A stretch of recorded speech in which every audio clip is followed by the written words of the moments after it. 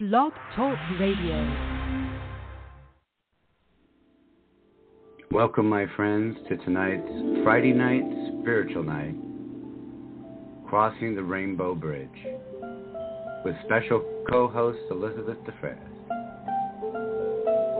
Let the music calm and relax you, and bring you into that space where you can just relax, let go, and be, my friend.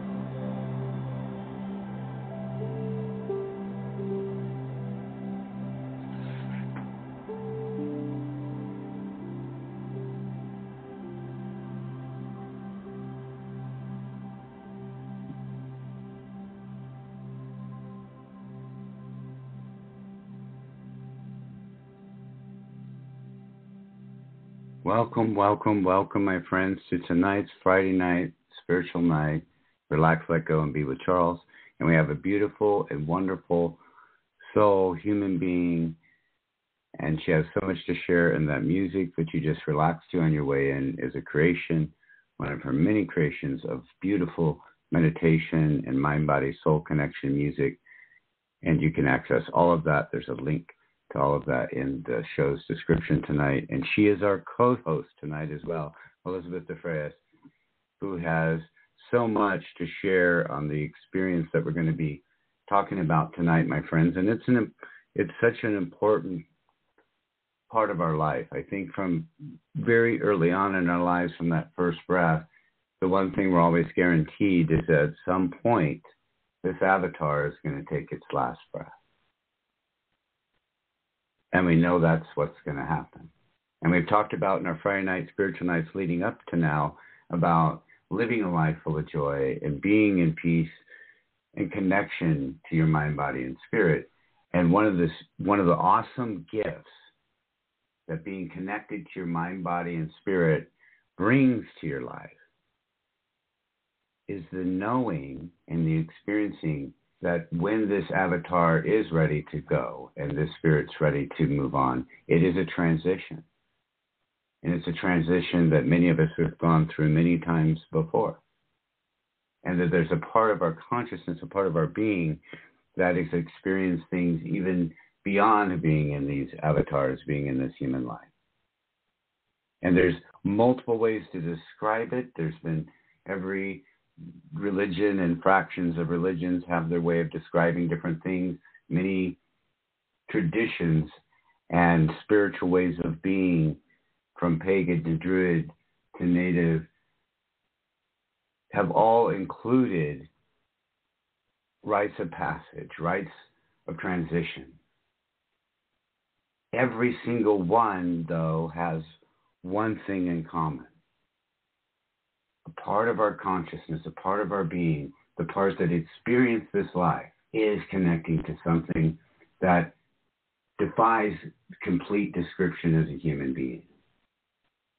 Because while we're here, we're focusing on this life. But there can be such a peace in your heart and mind for yourself as well as those around you, to know that this truly is a transition when this time of life comes, when you're nearing the end. And of course, many of us, it can be in an instant and unexpected. So there's many times, that's why I always say live every moment, right? And be present in your mind, body, and spirit every moment. But for many of us, the way that this happens is a transition. And what Elizabeth and I have both worked with in our lives, in our careers, and in our missions, in our heart work, has been being there for people at that time of transition, which, although is by far one of the hardest things on some levels, emotionally and spiritually, to do, it also comes with the biggest gift. And with that, I'm going to bring on our amazing co-host for the night, Elizabeth DeFrayas. And she is, if you were with us a week ago, a couple weeks ago, we had her on with her music. She's been on the show back years ago, was on the show with her music. And we talked, she has a long career as a social worker, a spiritual healer, working in hospice, and her music and her meditations became inspired by working with people and being with people in that moment of transition and helping that moment in transition. And it became a big part of who she was and who her heart was and who her spirit was, to be there and play the harp and play music and create this vibration that helped in the transition, in the peace. And you can't get more beautiful than that, I don't think. And welcome to the show, Elizabeth. Oh, that's so beautiful, Charles. Thank you so much. I am just honored to be here with you. Well, and just for people that might just be tuning in tonight, share a little bit about your journey, because I know it even started well before the harp. The harp became a new instrument in the mission. Mm-hmm. Your journey that brought you to being there for people at that time of transition and knowing mm-hmm. that was a part of your calling, your mission. Mm-hmm. Well, I'd be happy to share that, because for me, the experience was definitely an inner call, which happened probably in 1989-ish. I was just not new out of college with my social work and working in California, but I was working with the recovering community, and the thing that kept coming up for me were people living with HIV, something about HIV, and I thought, I wonder what this is. I didn't really understand it. But when I asked Spirit, like, what is this that I need to see, I heard so loudly that I needed to work with people with HIV and AIDS. And I thought, well, I wonder how I'm going to do that. And in that moment, I had some synchronistic events where there was a beautiful pastor that I was working with in Spokane who told me that my partner and I should go to Spokane, Washington, because it's God's country there, and there's a lot of big work, and I really needed to explore that. And so on our vacation, we ended up finding our way to Spokane, and when I saw the trees and I saw just the valley and the mountains, I just knew in my heart that I had landed in a place that was like for deep journey. And I started to do a job search, and to make a long story short, what ended up coming up for me was the Spokane Regional Health District was just starting their HIV/AIDS program. And guess what? I was in an interview, and I was thinking to myself, oh my gosh, this is what Spirit told me, and how in the world did I end up knowing where to explore, what to do, the steps to take. It was all lined out for me. But in the same moment, it was just incredible mystery. But when I met the director of that program, she barely even looked at my resume. She just felt my energy and my passion, and she says, I want you here in this program. We're just starting this program, and we really could use your energy and your passion and your heart. And that's where I began. And it was huge for me because when we began working with people with HIV and AIDS, these were young people that were getting sick and then dying really soon after they were diagnosed. And it was like huge.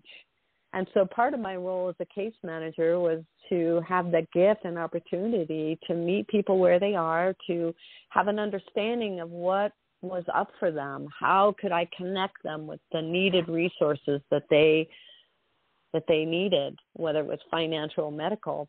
I got to meet a lot of beautiful medical people in the community, and through that, so much arose in terms of networking with people like you, to unfold a retreat that could gather people in a spiritual way to really explore what is this living with HIV all about.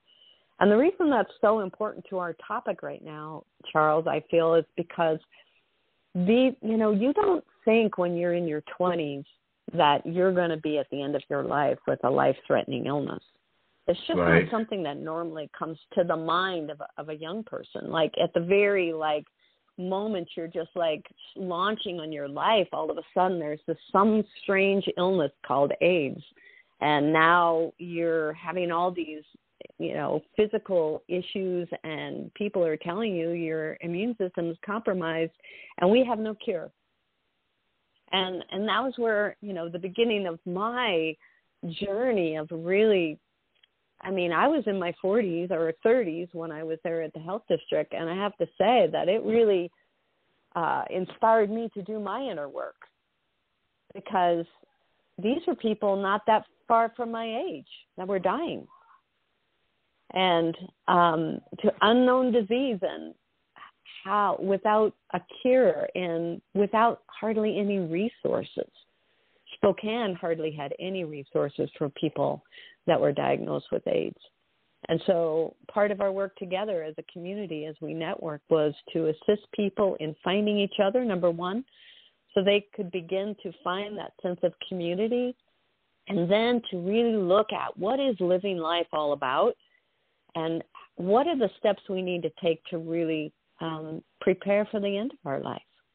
Because we see it coming. And we see it happening all around us. How will we show up for ourselves? What will we do?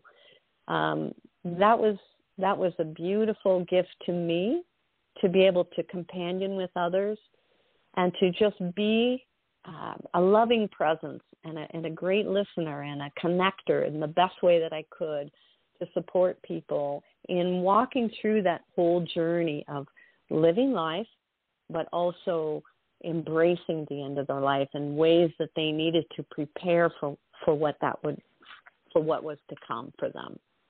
Yeah.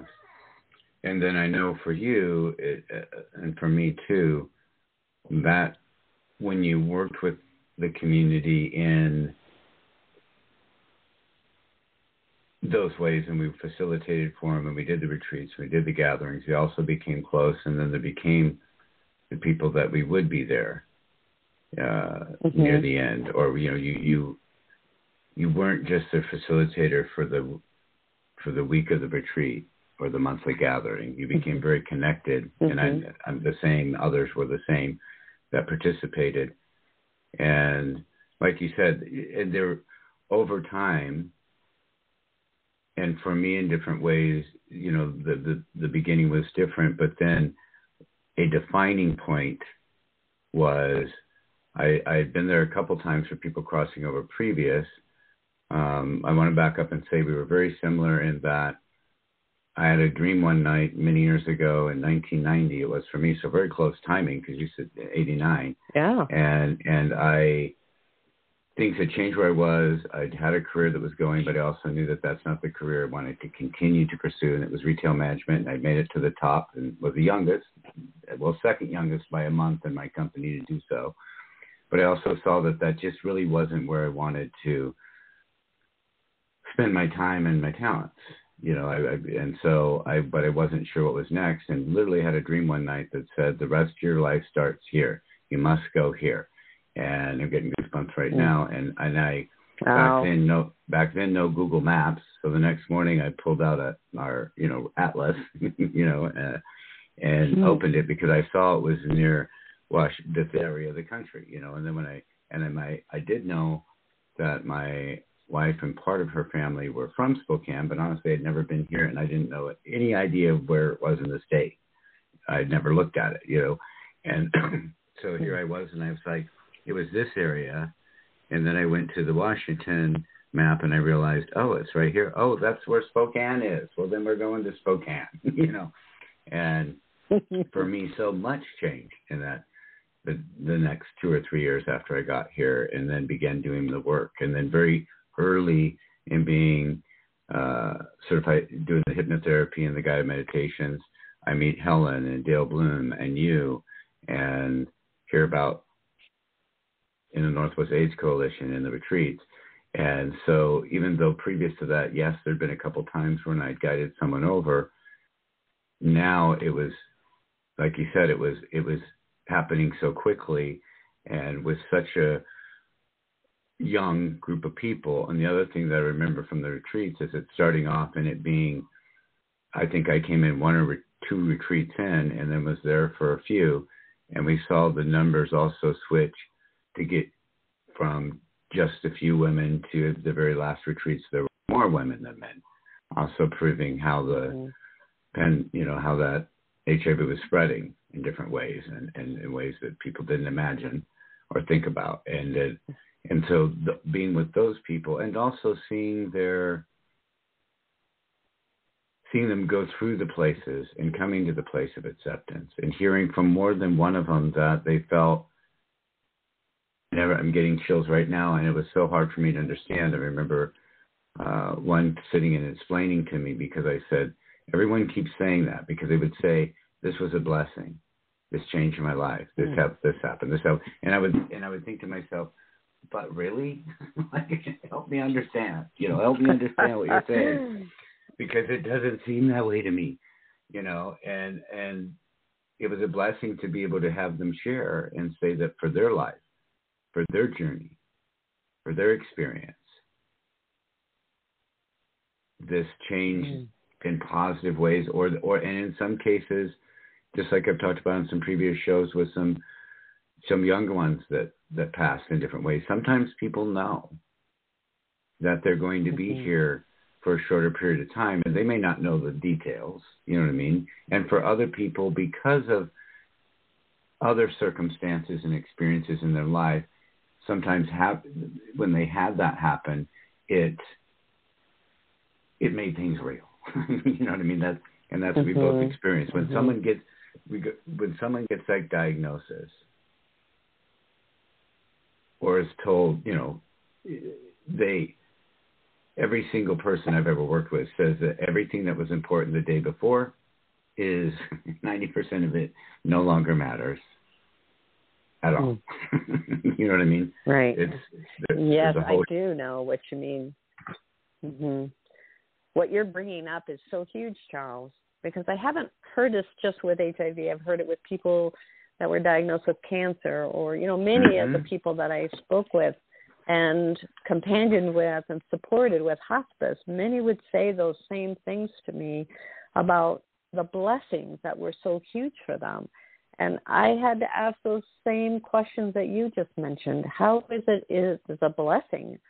And in that experience, I learned so much, because when you are diagnosed with a life-limiting illness, or one that says we have no cure, so, we don't know, we can't say that there's anything here for you in the medical world, that enables a person to really decide or not decide. Am I truly living my life the way I truly am guided? Is this bringing me joy to do what I'm doing right now?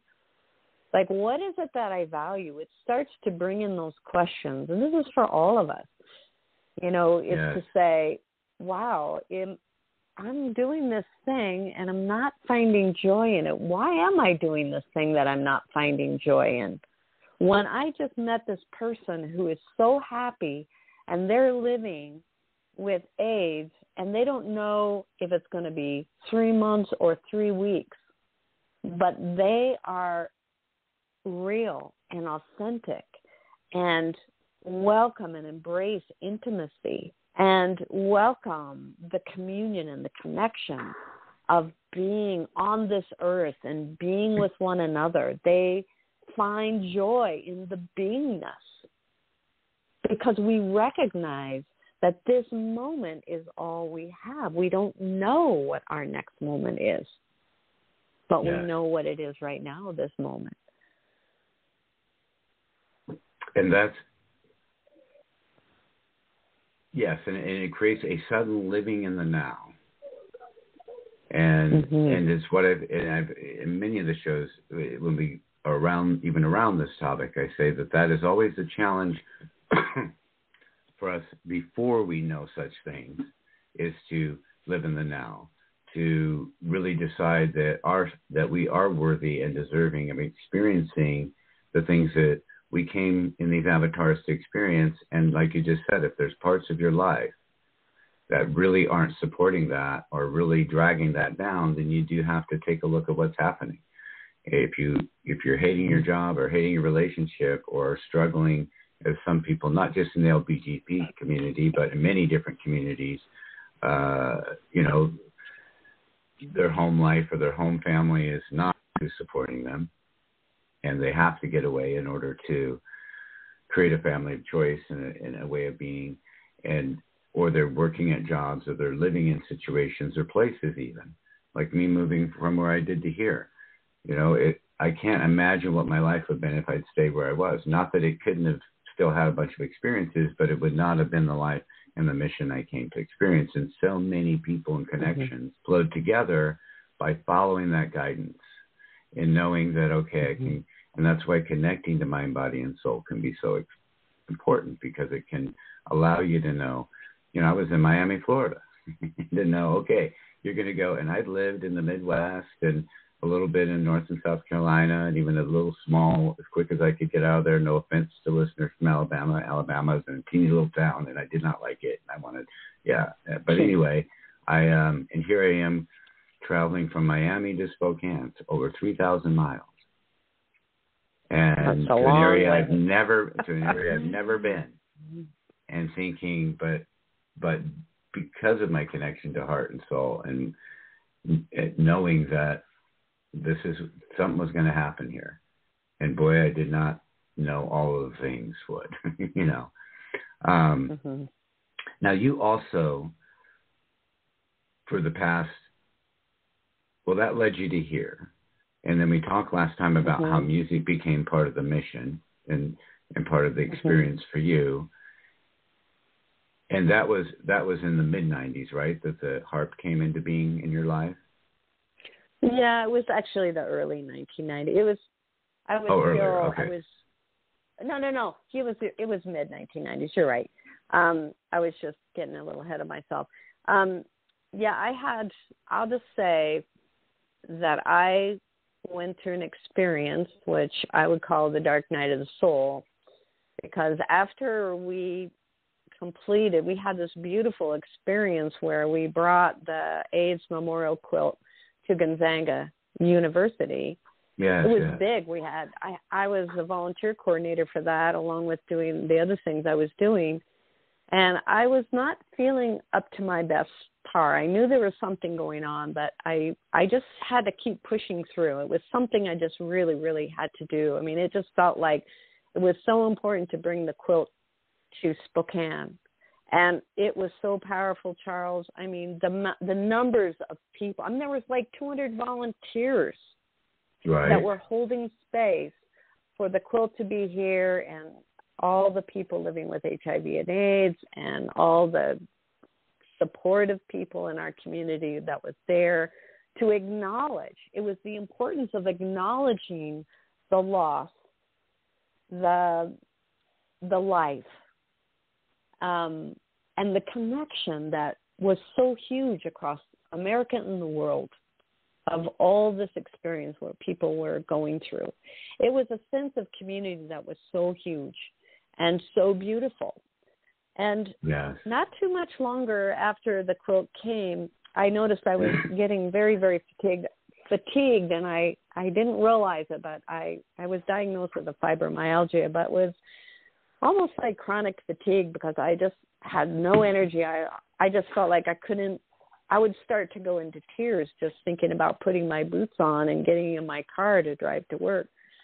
So I thought, I thought, well, golly, if I take a month off, then I can just get back to the health district. Everything's good. I took that month off living in a little log cabin in the woods with no running water and no telephone. And I realized that, oh, my goodness, I wasn't getting better. And so I ended up having to leave my job, leave my career, leave everything, which to me was a dark night of the soul, which is a kind of a form of death. And at the same time, I felt as if I was letting everyone down that I was supporting, all the people that I had come to support through the years. And so it was a very difficult time, and I can just remember feeling as if I was dying, and I was looking at my life thinking, okay, so what is this all about? Thinking about all I got to experience with working with everyone who is at the end of their life. And I realized this was the greatest opportunity for me to look at whatever that was within me that could have contributed to this fatigue. It was Helen Bonser who helped me understand it was compassion fatigue. Oh, wow. And realizing the numbers and numbers and numbers of people that I said, there were hundreds of people that I walked with. And I didn't get it until the AIDS Memorial Quilt. And I went up there to read the names, and I went blank. I was like, there's so many. I cannot remember everyone's name. And I just wept. And yet the experience that I had was so deep, was so intimate, was so precious, but it was a compound loss. I was saying goodbye day after day after day after day. And what I did not realize is that I had not healed the trauma and the loss within my own life, and that these were a gift to me. And that's where I could understand them saying what a blessing it was, because it was such a blessing that I could barely do anything except chop wood and carry water. That was all I could do each and every day. I had the benefit of living close to the earth with no one to talk to except for my dog, and no cell phone, and just being by the water that was meandering through and listening to the song of the water and giving gratitude for just the simplicity of life that I came to by myself in the woods north of Tum Tum. Who would ever think a social worker who was born in the city would even come to the country in such a way and even know what to do? So it was like a powerful healing experience for me to really grieve those losses that I hadn't grieved, that I hadn't given myself permission to acknowledge. And when Helen said it was compassion fatigue, it just, all the dots connected for me. Right. Into recognizing. And this is why, for myself, I am such a strong advocate for care partners and professionals to do that work of loving yourself and putting your oxygen mask on first. And realizing, even though we have big work, we have to love ourselves. We have to nourish ourselves. We have to recognize, as we're in presence with others, what are those things that are hidden within us that are maybe bringing a certain filter to our experience of people that are facing end-of-life issues. And it gave me an opportunity to really go deep within myself to see what was in the way for me to love myself fully, but also to be present with others in a way that was way greater, more intimate than I had ever known. But I had to come to that intimacy within myself. In order to be able to share that with somebody else, yes.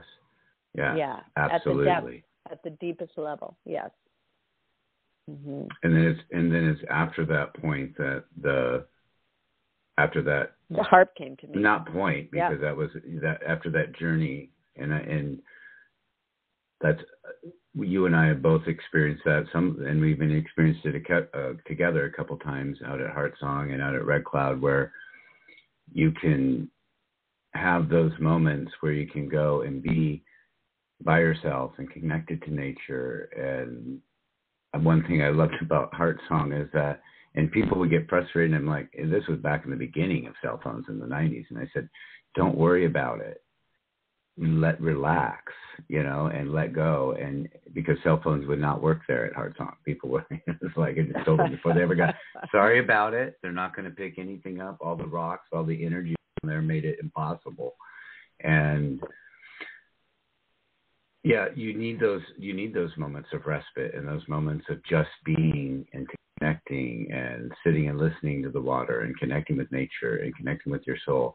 And it does change the way in the very mind, spirit, intimate level that you can be there for someone, and there's no faking that. You either and people can sense it and feel it and know it. And so then that led to the harp coming into being. Right. It was in the journey of the dark night that I ended up in Spokane's music store, where the harp came to me. So imagine that. I mean, imagine that depth of that healing experience and everything I was going through physically. I even had a Native American healer tell me that, you're really close to leaving this world. And I said, yes, I know this. Mm-hmm. I mean, I knew it in the depth of my soul. But it wasn't just the physicality of it. It was the soulfulness. I was soul weary. I was in the dark night. I was questioning everything. What is my reason for being here? What is this all about?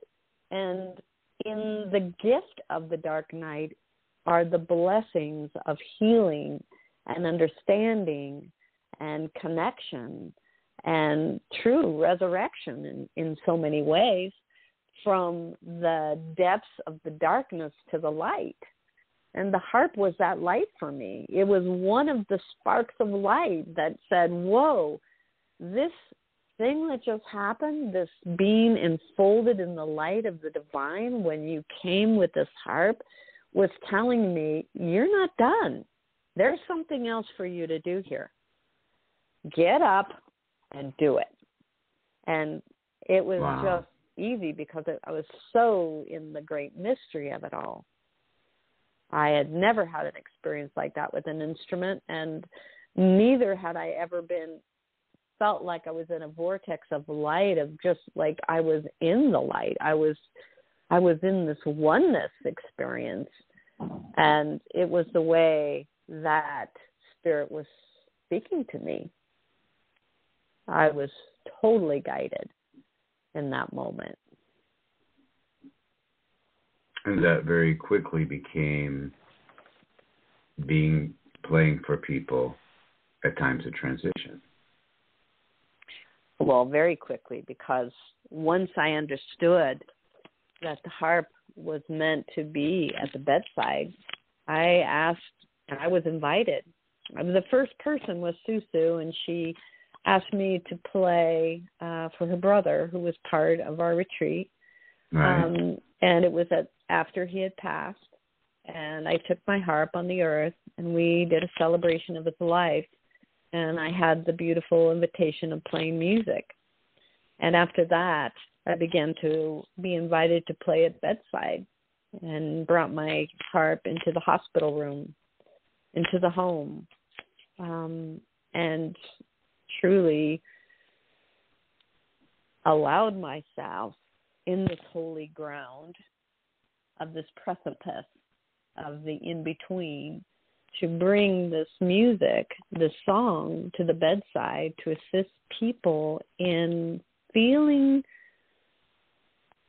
the presence of love and light, and also to be able to unwind from this world and whatever was binding them, whether it was fear, whether it was guilt, whether it was shame. I remember this time I was in the hospital room with this beautiful man who was part of our retreat. And he was really struggling with his family because his family didn't get him. And his family was the HIV community.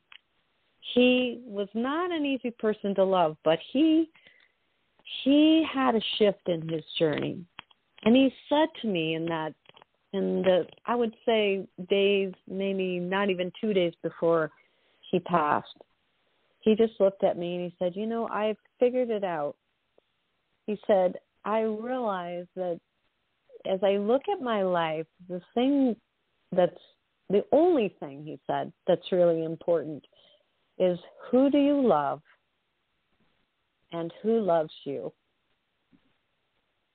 Beautiful. Yes. Yeah. I mean, I get tearful just feeling the experience of his awakening in that, because he had pushed so many people away, but here he was 2 days from the end of his life. 2 days before the end of his life on this earth, he recognized the power of love, of not just giving love, but receiving it. I mean, he got that. And that's why it was so profound to me, Charles. It's like, even if we go through whatever we go through in our life, where we think we're the darkest of the dark or whatever it is, our families are not getting with us and we're rejected by the church or our families because of who we are or because we have this illness. And then we get through the journey that love is something that unites us. Yeah. And we get that, it's like we are not the black sheep. We are the beloved. Yes. And sometimes it takes, and that was what the retreat was showing me. And just like when you were talking about, people said, this is such a blessing, was because some people were kind of in a self-destruct in their life. And then all of a sudden they have this diagnosis and they don't know how long they're going to live. And they're like, whoa, I want to make this count. Yeah. I want to make this count. And what we created in those retreats, the power of love was so palatable. I remember the closing circles, and all I could do was just tears streaming down my eyes, because the love that I felt from everybody coming together in that loving circle was so huge. I felt like the light was shining over in Sitson, like it probably went all the way across the cosmos. It was so huge. And that is the part that brings me the blessing of joy, is remembering that. Yes, bringing love, bringing understanding, bringing compassion, celebrating that everybody's beautiful and everybody's awesome. And it's not a new spirit that chooses to come in and experience such things. That's the other thing I experienced, both with the in Northwest Age retreats, as well as other people I've known that have gone through. You know, I think of, we're both not in our 20s, we'll say. And I think of the number of friends and family and people that we've loved in our lives that aren't here, and the different things that they went through. And again, how each one appreciated and shared that there was a coming together of that understanding of love, and that understanding. When a good friend of mine, now probably 15, maybe even 20 years ago now, who I worked with, and we became really good friends, and then he had a heart attack, and he discovered that he'd had several heart attacks and didn't know about it, and got to the point where there's some healing had happened. And there was no, in his case, there was no like terminal diagnosis of, well, you've got, 6 months or a year, but there was also the understanding that there's just so much wrong and so many valves that are this, that, and the other thing that it's just going to deteriorate. And over time, anywhere from a few weeks to a few years, this is going to, this is going to be the end. And he shared with me on his journey where he had two families. He had two wives. The first wife that divorced, and then his second wife, and there had been some bitterness and some fighting that had gone on between his first wife and him that had caused some distance with the children there.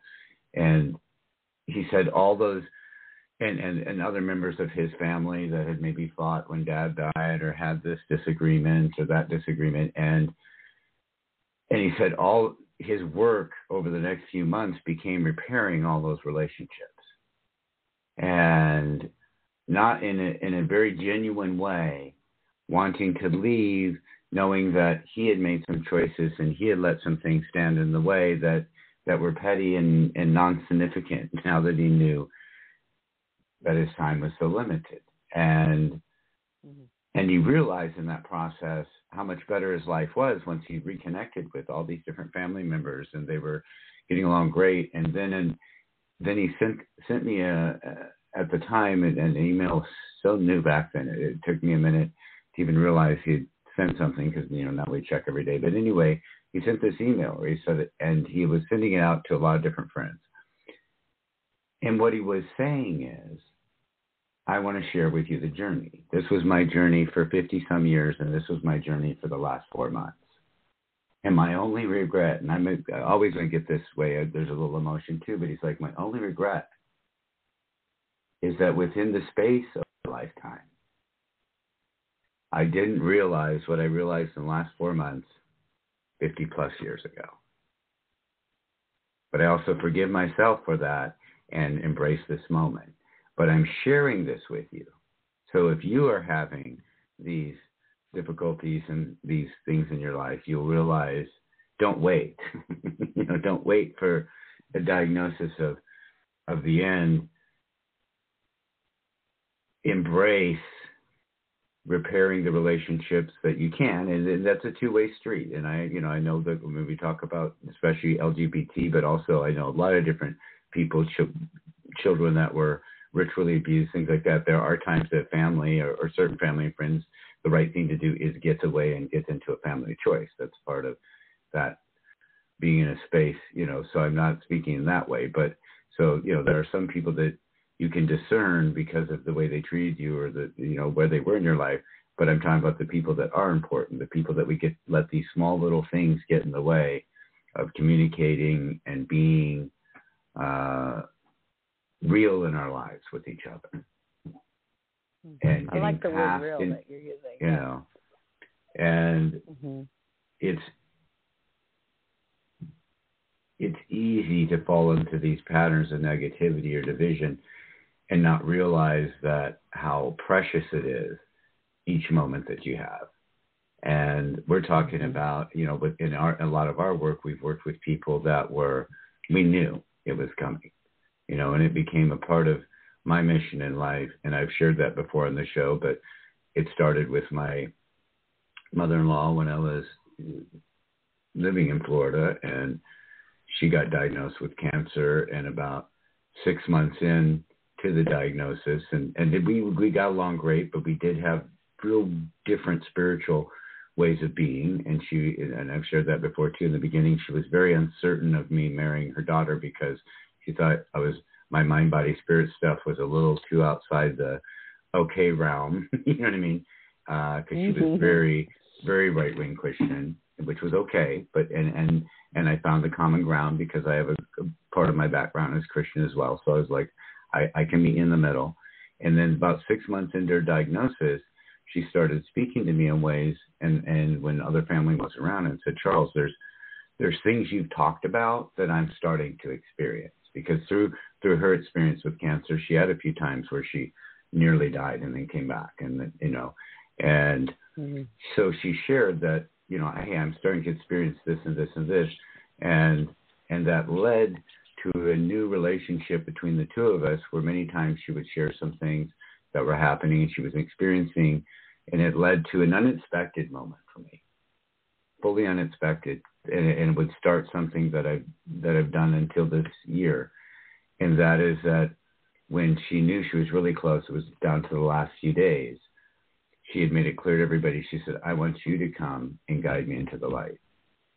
And honestly, I didn't even know what that meant for sure. I mean, I got the concept, and I was definitely in the infancy stage of my understanding of mind, body, spirit. And I'd heard of the light. I knew that this is something that happened. Mm-hmm. And then when I was there, she let her, and at first she wasn't going to let anybody else in because she said, you'll try to keep me here. Charles will do this. And then her husband said, can I please come in? I promise I'll help too. And he's looking at me. And so I had looked up some things and talked to some people, to get some ideas. And then in the moment, I just let Spirit take over, and it happened. And it was such an experience to be a part of. And I did not know then that that was probably mid-'80s. And so 5 years later, I ended up out here, and a couple years after, just like you, within a couple years of coming here, there were moments of awakening and realizing, no, I need to pursue something different. Not knowing then it would be that this would be a big part of what I would do, is be there for people, either in the moments, because sometimes, and too, because some of them we work together, sometimes we just created things to help in that journey, and we weren't there in that very moment, and then at other times being there for that moment. And knowing from the experience, both what we both talked about a lot, the knowing to live your life and be present and allow love and light and allow joy and let go of those fears and judgments so that you can be in the now and the experience, which leads to both your mission, but also you experiencing all the wonderful things in your life that you desire. And knowing that if it fits for you, then it fits. Not everybody, when we talk about going out and being in like a cabin for a month or something, sounds like a good time. But I'm telling my friends, if you can allow yourself it will be. You will surprise yourself, unless you totally hate outside, I guess. I don't know. I feel sorry for those people. But part of what what you're bringing up, Go ahead. You take off on that one. Yeah. I was just gonna say the things that you just shared were huge, because you're tapping into so many realms of experiences in the evolution of living life. Because one of the things I heard you say was unfinished business. You were speaking to unfinished business. And that's one of the things that we don't really always consciously understand unless we've had a diagnosis, or something happens when we realize, well, now we're in the hospital and we have hours, maybe less, and we're in a situation where we're looking back. I call it the life review, and we're saying, wow, I never told my mom that I loved her really, and now how do I do that? Or there's something that comes to us in that experience, where the friends you were saying about the regrets, speaking to the regrets, that he didn't really have any for the ones that, came to him in terms of recognizing the way he was living his life. But he was in a life review. And so that's the whole piece of life review is powerful. And I just want to share this one piece that when I was 19 years old, I found myself, I was in college, and I came home because my Nana, who was truly instrumental in assisting me in getting to college, and this was before my social work. This came when I was really younger and just exploring. But she was dying of cancer, and I knew that I wanted to be with her. And it just worked out perfectly that when I took my break, she was in the hospital in California, and I got to be with her every single day while she was there. And it was such a powerful experience for me because I had never been with someone who was going to die. I mean, I did have an experience of losing my grandma, but that was a sudden death. And that experience was very different than getting to be with someone and hold their hand. I didn't know what to do when she was in immense pain other than ask the nurses, can't you do something? And then just sit there and hum to her or sing to her or pray with her. I would bring things. She was a very staunch Catholic, you know, and there were certain prayers that she loved. So I would draw and I would read. And this one day she was kind of in that place that I think you've talked about it, being in between worlds. Yes. And she was talking to someone, and I thought she was talking to me. And I said, Nana, are you talking to me? And she goes, oh, no, honey. And then she started back in the other realm, and she was saying things that reminded me of a life review because she was saying, we did pretty good, didn't we? And she started, well, whoever she was talking to, I don't know, was a spirit guide, a family member, whoever, she was in the tween. And I was only 19 years old, and I never had experienced anything like that. But what it did for me was open up this expansion within me to realize, whoa, she is speaking to someone I can't see, you know. Right. It was just an amazing experience, and like I knew she was getting ready to make her passage. And I just kept holding her in prayer, and I wasn't sure if I was going to be there with her final breath, and as it turns out, I wasn't, but I knew. I was waiting. I was holding the light with her, and the minute I felt that, we got the call and found out that she had made her passage. But just to have the experience of the life review that she was experiencing with her guides, with spirit, was amazing to me. It was eye-opening to recognize what someone is when they're in that in-between worlds of one foot in this world as you're letting go of all of the things you've experienced, stepping into this new realm. It was phenomenal to me. Yes, and to the soul, it's not a new realm, but to the avatar, to the human, to the part of us that's lived this life, it's something entirely new because we've formed in this life, but we're connected to this consciousness. And I think that's what you just shared with different people. That was always amazing to me. With Bonnie, it was her mother, and I can't remember now if it was a friend or sister that had passed younger. I was with a good friend of mine, Anna, and I'd gone a few times to be with her. And it was funny because the very first time that I went, because we knew she was terminal and things were happening, and I'd worked with her in different ways over the years when she had surgeries and different things, and we became very close. Matter of fact, we were birthday buddies. For a few years, we threw our birthdays together downtown because she was a big downtown personality as well. And I went in and she was like, Charles, I'm sorry I had you come. I don't think it's time. And I'm like, we can still, we can do this and open the channel a little more. And she goes, it is so open. She's like, it's amazing. She's like, she had lost a sister when she was younger. So I've been talking to my sister. I've been talking with my aunt. She was Native American, and she said one of my, he wasn't related, but he was very close to our family, and he was a shaman. He had came and spoke with me, and so I feel like I'm there, but can you help me? She goes, I feel like you need more help. She said, I'm going to have my mom and my son come in because I think I'm ready, and the window's opening. I know it's not going to be today, but I know it's coming in the next few days. But I want them to be present while you do this, while we do this journey. And I did a guided meditation, going to the light, being in the light, and just creating that when the time comes, you can just connect with this light and relax and connect with, these people and entities, spirits that are around you. And her son was probably 14, 15, also a brilliant, intelligent, on his way to be his own shaman and spiritual person, and her mother. And it was so powerful for me because the family was there experiencing it. And a little bit into it, I got, I see what she's doing.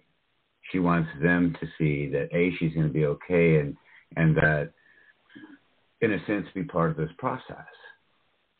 And what was so powerful for me, for her, and that came up for a reason, I guess, tonight, anyway, is that, again, I went a few times, and sometimes she called because her mom would call and say she's getting close. She'd like you to come up if you can. And I'm like, on my way. And then she was waiting for her natural father to arrive. She had only known him, long story there, but she'd only known about him for about 10, 15 years. And she was waiting for him to arrive. And he had been delayed through travel, things that were happening, weather, I actually think at the time. And he arrived. She came to see her. They had a conversation. They all left the room. She passed. What was interesting for me is that, again, this had been going on, so I knew it was coming. Just like Michelle, we've all had those times and we weren't there present.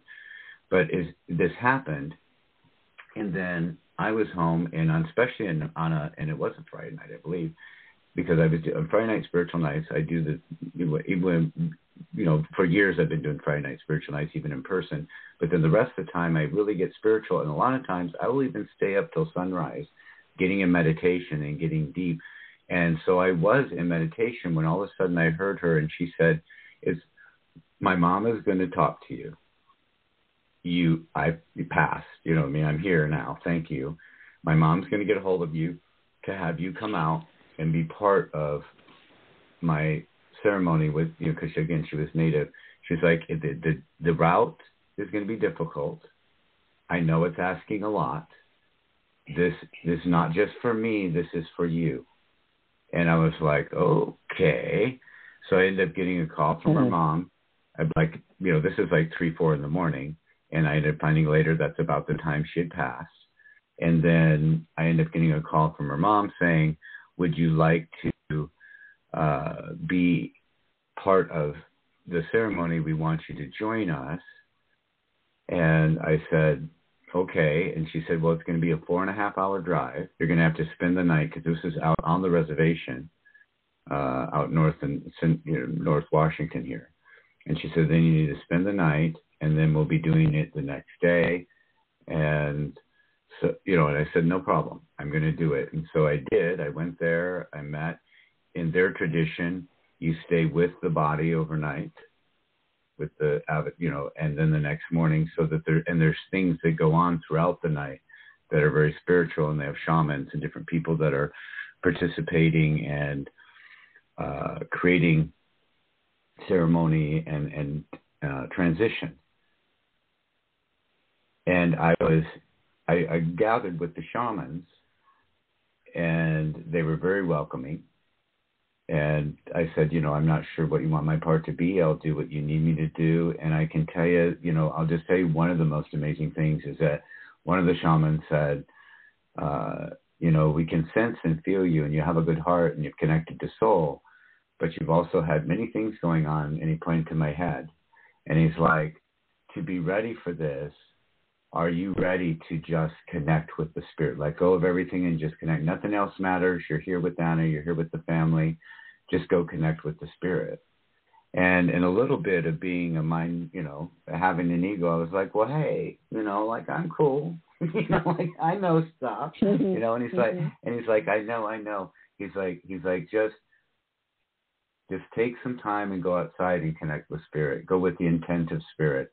And so he and a couple other people gathered around me, and then they had me go outside in silence. And I went out, and what I witnessed was just amazing in the sky. It's like I saw amazing, the only way to describe it is like their forefathers, their spirits, their shamans, the energies of what was spiritual around them. And then like these things combined into one, and then it went off to this place in the mountain, and I could sense Anna. And I mean, the things I saw, if I described it in detail, people would have said, you're crazy, or what kind of drug were you on, And once I finished the experience, I went in and I said, I described, and I said, I saw these things, and then went over here, and they all got together. And I'm all like, oh my gosh, right? And then this happened, and this happened, and then this deer came out, and then this happened, and oh my gosh, was amazing. And then I looked on the clock, and literally 4 hours had passed. And I was like, whoa. Wow. And they're all like grinning and looking at me and nodding, like, okay, now you've connected the spirit. And then when I showed him, I had to bring the guy. I was like, you got to come with me. I want to show you what it all went there. And he was like, we'll go there tomorrow. We'll show you. And that turned out to be one of their that was a sacred space, a sacred hill where they created things. And I had no idea of that. You know what I mean? And so I realized that Anna was right. You know, you're going to make this journey and it's going to be a lot to do for me, but you are going to experience something that's going to change your life as well. And when I think of all, and I know you must have some too, but I think of all the people that I know and all the times that I've been blessed enough to be there when somebody is passing over. It's what you get out. It's you get so much more by being someone who's there to facilitate that. And do you feel the same? Profound privilege and blessing to be with someone, whether you are physically or spiritually with them. There is no time and space in that experience. And it is life-changing.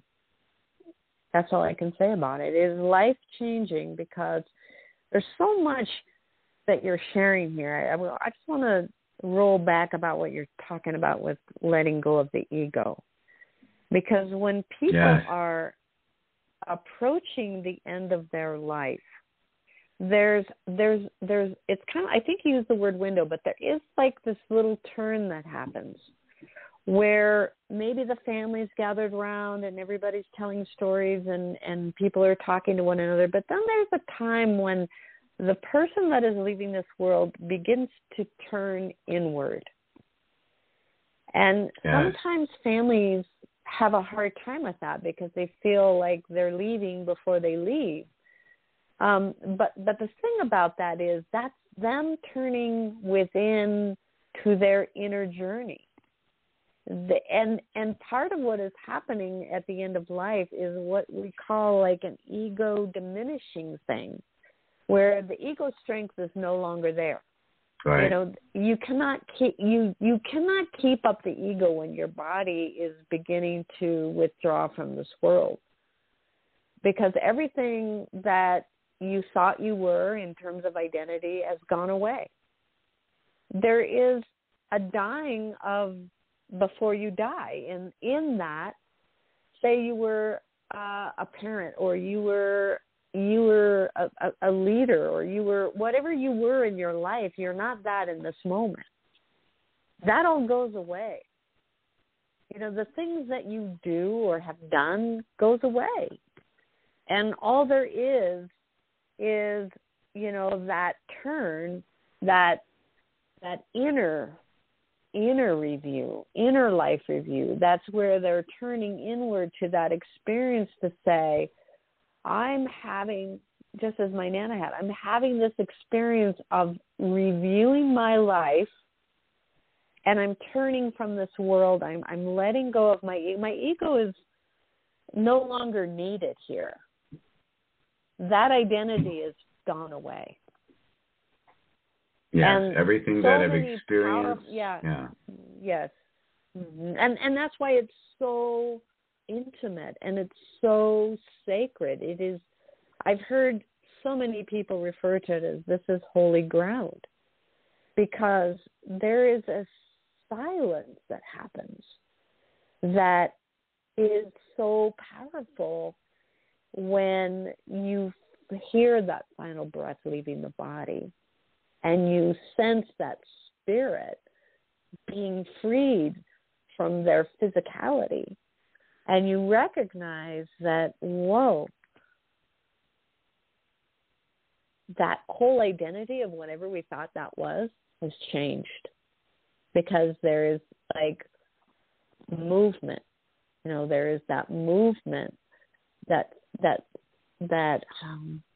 letting go, that unwinding from all of this and just being lifted up, you know, and it's powerful. It's sacred. It's amazing.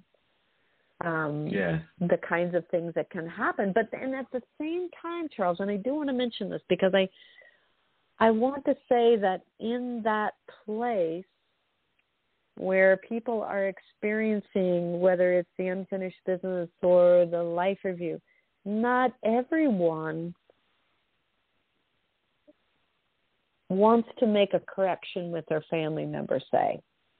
Yeah. Even correct. if they're coming, even if there's that they're maybe days from leaving, they're not going to say whatever it is that person expected or hoped that we're going to say. You know, and I think that's one of the things I think it's important for families to recognize is that not everyone is going, even if they know they're dying, are going to come together with you in the ways that you hope. Sometimes we can help, you know, as loving beings, like as you have been in other people's life and I have, to make those connections. But sometimes they don't happen in that way for families. And that there's, you know, sadness for me in recognizing that they left this world maybe without being able to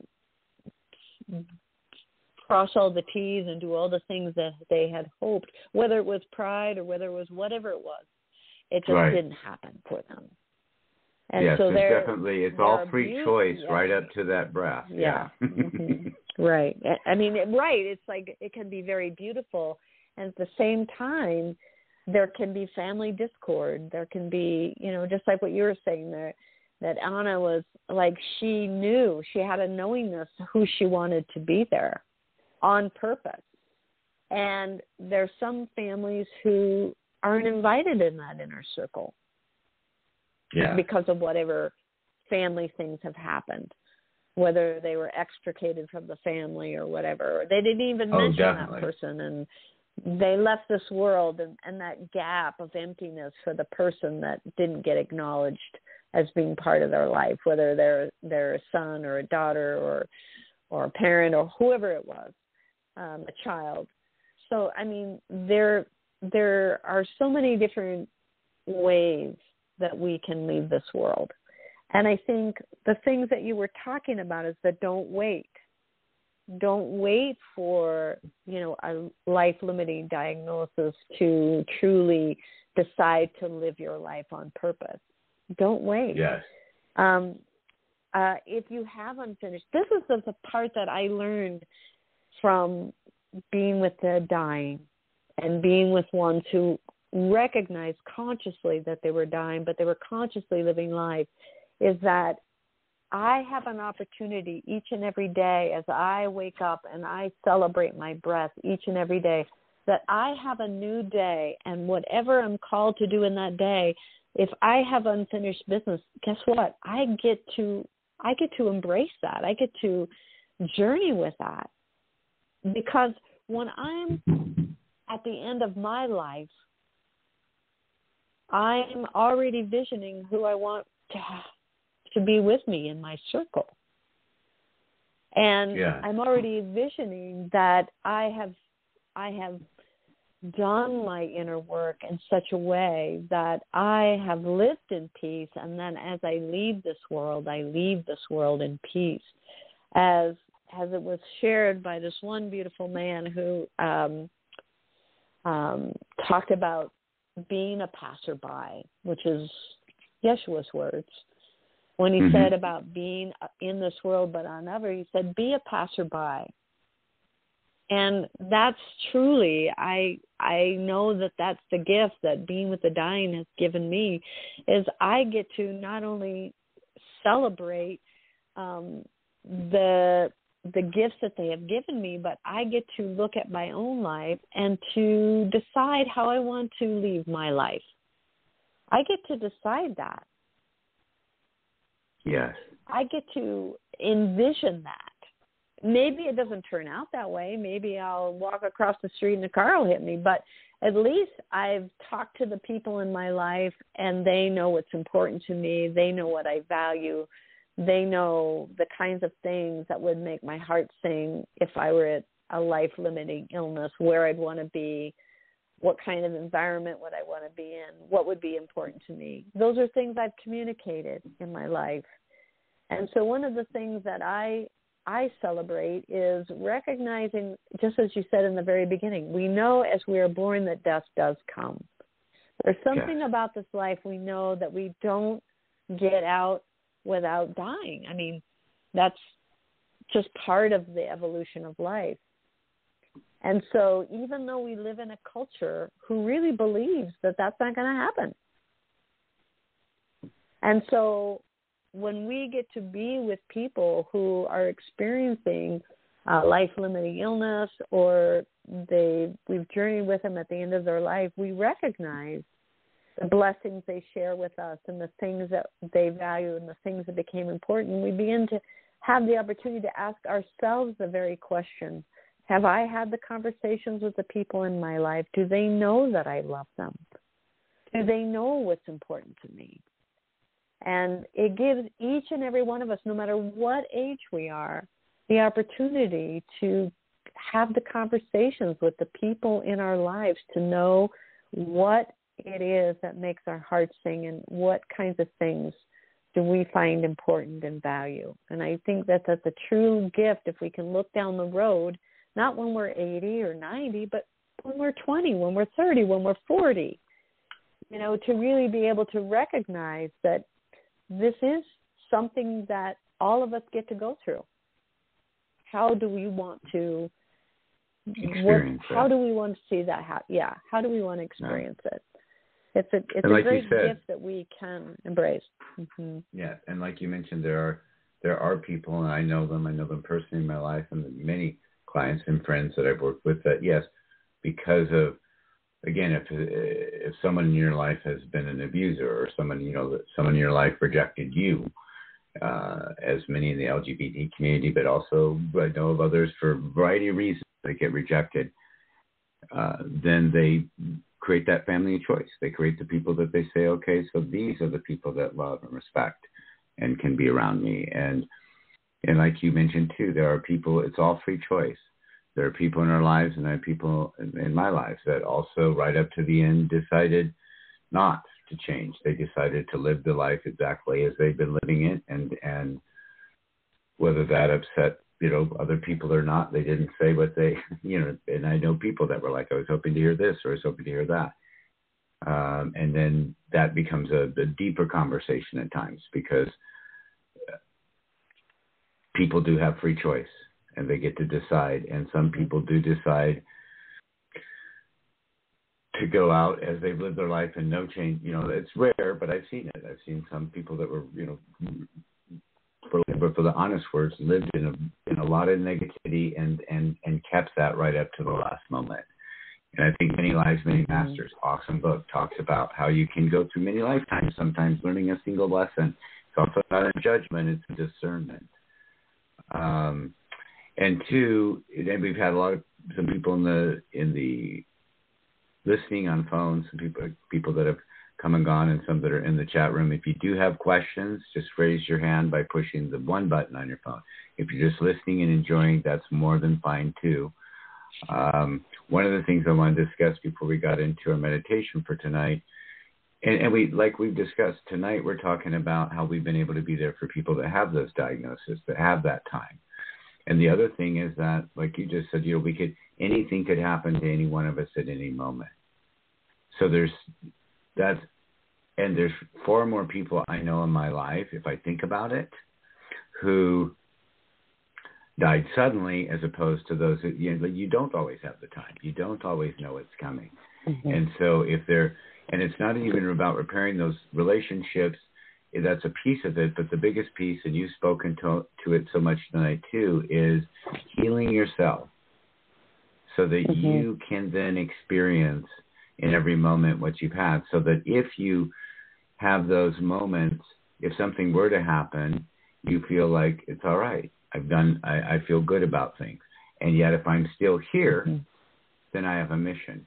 So I want to make that clear too to people that might be out there, because I always make a distinction. There's a big distinction between people and souls and humans who they knew their time was short. Even some that didn't know why, but they knew they weren't going to You know, a client shared with me earlier this week. She had a relative who, throughout their whole time growing up, always said, "I won't be old. I never see myself being old. I never see myself getting married. I never see myself this." And something happened, you know. But there's a difference between that and having a diagnosis and people that just get depressed or get in what we've called like the dark days of the soul. And I want to speak to that for a moment too, because those dark days of the soul, if you're still here, you have a mission. If you are not, even if you are diagnosed right now, you probably you are becoming more connected with your mission. But if you're not, and you're depressed, and you're in a dark day of the soul, and like you described it perfectly, and we both know, working in the works we've done, that there's within this lifetime, within the avatars, there are many things that are deaths of their own. One is if you have someone close to you pass. That's always a big one. If you do lose a job or career or make change, if you have a change in your home, if you have a major change in a long-term relationship, all of those things are a death of sorts in a real way in your life. And so there can be people, and I've had people in the past that were, you know, I literally had a client once that said, "So if I'm really, Charles, if I just know that I just need to go, can you just guide someone in the light even if they're otherwise healthy? You know, like maybe that's the way." And I said, no, that's never the way. If your avatar is still here and you're healthy, then you need, what you're going through a dark day of the soul, give yourself those, find what brings you pleasure, what brings you light, what brings you love, so that you can connect, do like we did, and take those journeys out into nature. Don't let the dark day of the soul define you. And we've both been there in times in our lives, and not mine, literally had physical scares that thought, wow, is it happening to me? You know, I had moments where I just felt like you have a choice to make.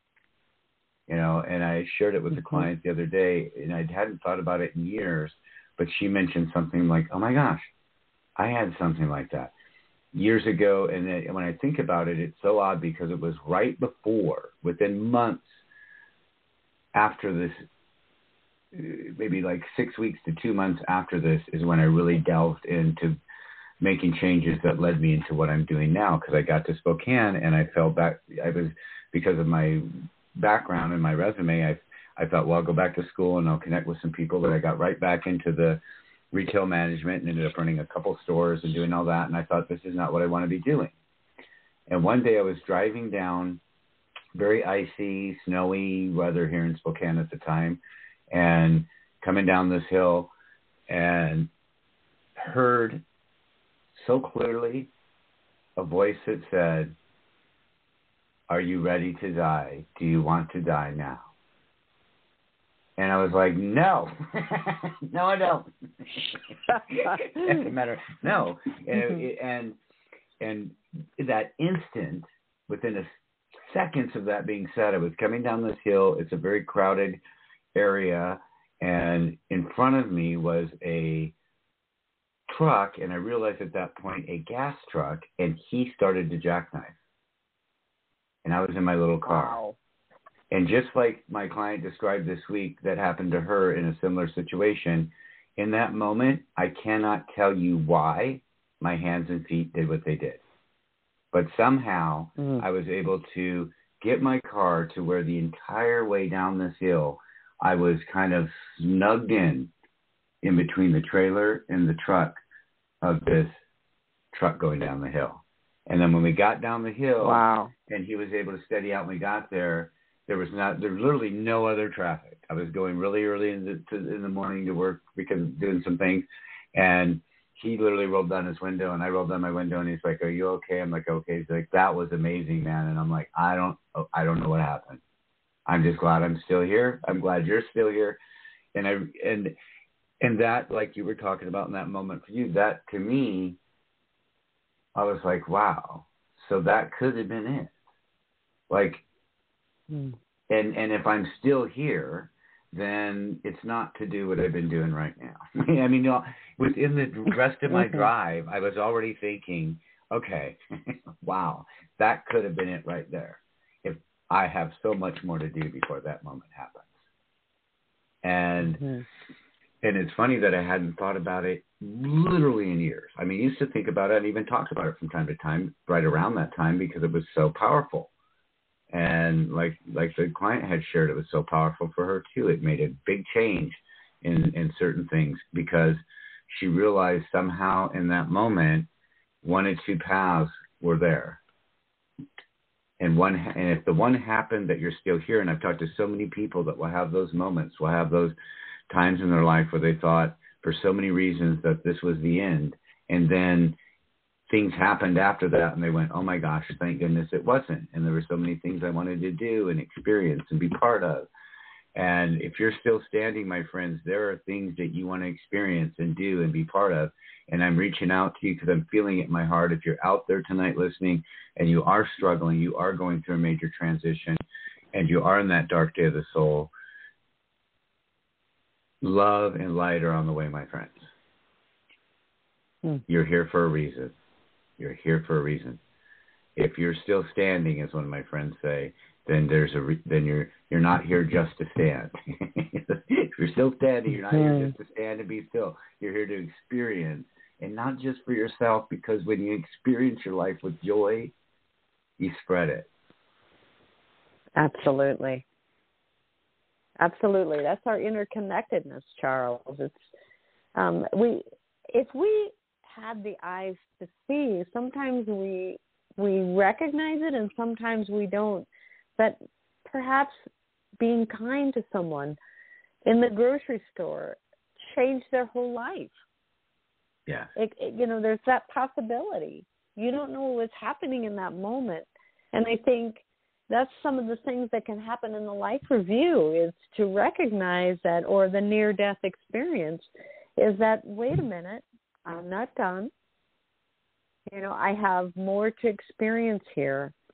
I have maybe not the full understanding of my purpose, but I recognize, just as the Hopi people, I just heard this part of the Hopi prophecy last night, and it was so clear that those of us have chosen to be here right now.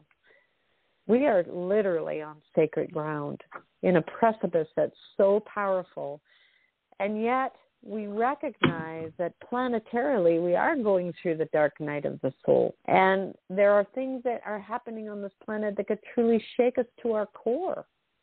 But recognize that in our place of unity, we will get through this. The light is there within us. Sometimes we go through those times, but in those times it strengthens us in ways that go beyond words to describe. Yes, most importantly, and I love that. I love the Hopi, all the things that they've written and shared, because it comes from such a tradition that's so rich, and I've mentioned it before in other shows. We chose to be here. We chose to be here. Our souls vested to be part of these avatars at this time, even as much of a time and struggle it is. And in the avatar that they're in. So there are souls that came to be here for just a few weeks, and they touched many lives. I've been enriched in the last few weeks of my life to be working with someone who was a parent that lost a very young child and was struggling to understand why be here for such a short time, and then realized, and then again, many lives, many masters. He went through the same thing. He lost a child like at 3 months. We can have impacts in our lives in a few weeks, a few months, a few years, or 90 years.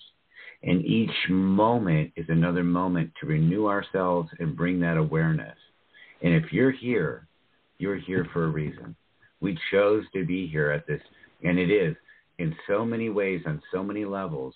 What's happening on one hand can seem like, you can become part of the fear. You can become part of the, you can be convinced that life as we know it will not exist tomorrow morning. And the truth is, you might be right.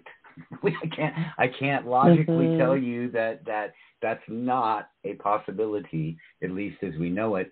But we're still here. The planet's still holding us. We have some work to do.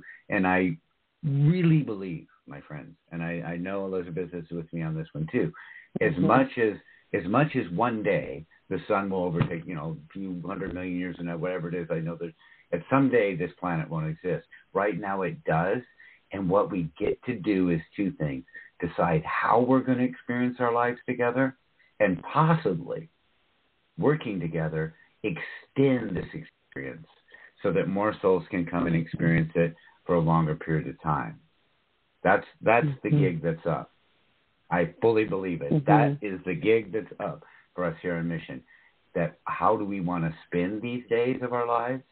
And can we work together to extend this experience so that more souls can come and experience it for possibly a longer period of time than if we choose to end the experience in a moment, which is always a possibility, although I really believe more and more of us are pushing for that extended experience, even as, the battle rages. The battle rages, my friends, but we're still here, and we're here with purpose. Yep. Now, yes, and the Hopi people really emphasize the power and the opportunity we have as humanity to come together, not in a place of judgment, not in a place of fear, but in a pure place of love, and recognizing that each of us is the beloved. And just like I was listening to Nelson Mandela's speech or whatever, when he talked about that, everything has light. Some of it might be greatly hidden, but it is all within us. And sometimes we get on a roll where we feel that we have to judge the darkness, or we have to make this wrong or bad or whatever it is. And maybe there's moments for that. However, when we come together in understanding, when we come together with love and recognizing that our interconnectedness and our love is the binding force of the universe, when we can get with each other, truly reaching hand to hand, that was when I started to share with you the retreat experience, when we're all holding hands or locking arms, and we are in the spirit of love, united in that love.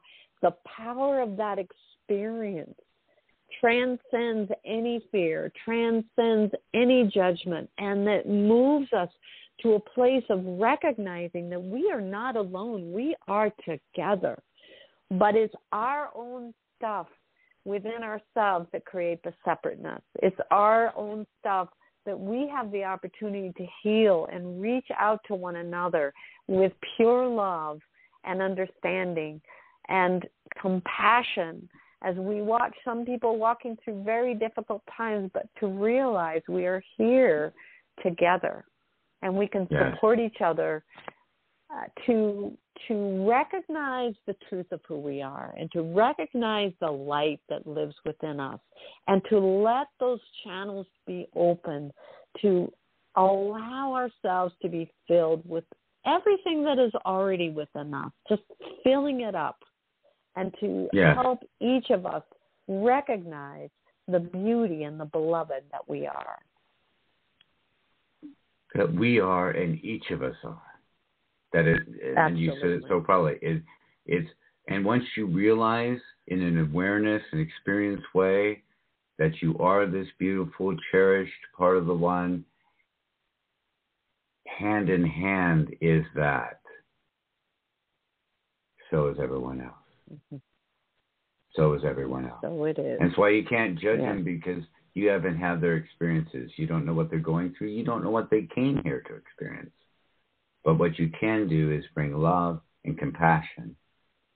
And it's one of my favorite sayings from Jesus: what you do to the least of these, you do to me and my Father. What you do to the least of these, and then there's judgment already, because what you perceive as the least of these are the ones you need to be helping the most. And when you do, as you and I have been called on at times in our lives to work with people that were seen as the least of these, that families and society judged very harshly. And I remember at times even parts of my more distant family, when I was involved with some of the things with the North Osage Coalition, they were like, "Oh my gosh, are you sure you're going to be okay? Are you sure, be sure you do this, or this, or that?" It was ridiculous how people were acting. And like they had, but yet Jesus in his time went and hung out with the lepers. You know what I mean? Right. If you touched a leper, you could get leprosy. It was how the disease spread. Mm-hmm. But yet there he was.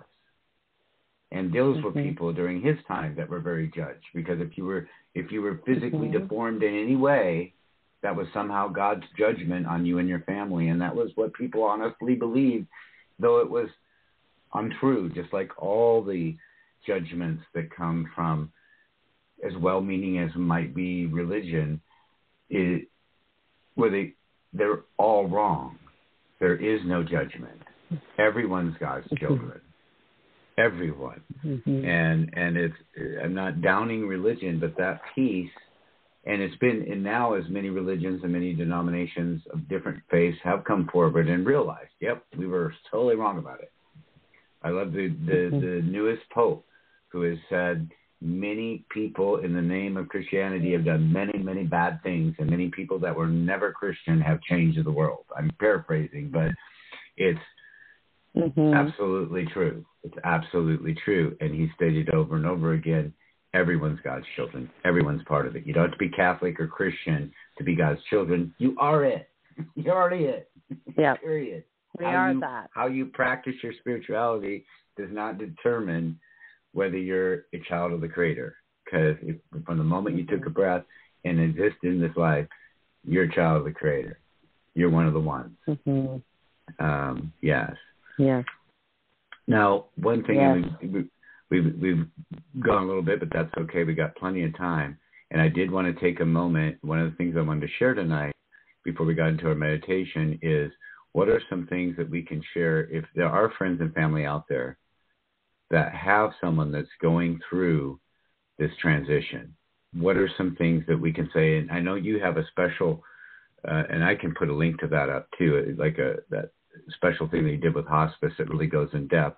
But what are some things that we can share for friends and family if you do have someone that is going through that transition? What are some ways that they can provide awareness and understanding and love, hold space and love and light for those in there that might be passing over, that might be transitioning? Well, the thing that comes to me, Charles, number one, always, is our presence. That's it. Our presence, how we show up, and showing up without expectations necessarily, but showing up and listening and allowing that person to guide us in how that we can support them. It can be simple as a hand massage. Can I rub your feet? Can I play some music that you would like? Can I sing to you? Can I just sit here in silence and be with you? Yes. I think that our presence is the key, because we have to sometimes kind of put our expectations on hold.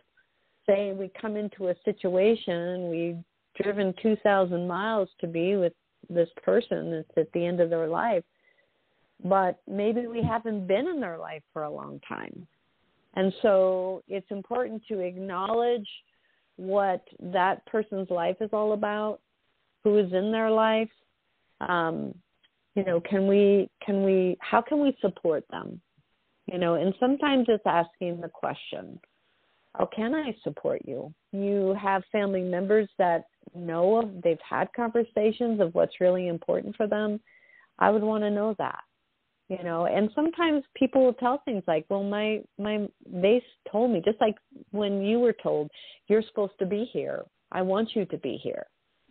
And there's been times in my life where some of the people I was case managing, I didn't even expect it, but they said, I had this dream and I was saying this to you. You and you and you are going to be here. And that included me when it come close to the end of my life. You know, there were certain things that are revealed to us that are, well, we know it's important.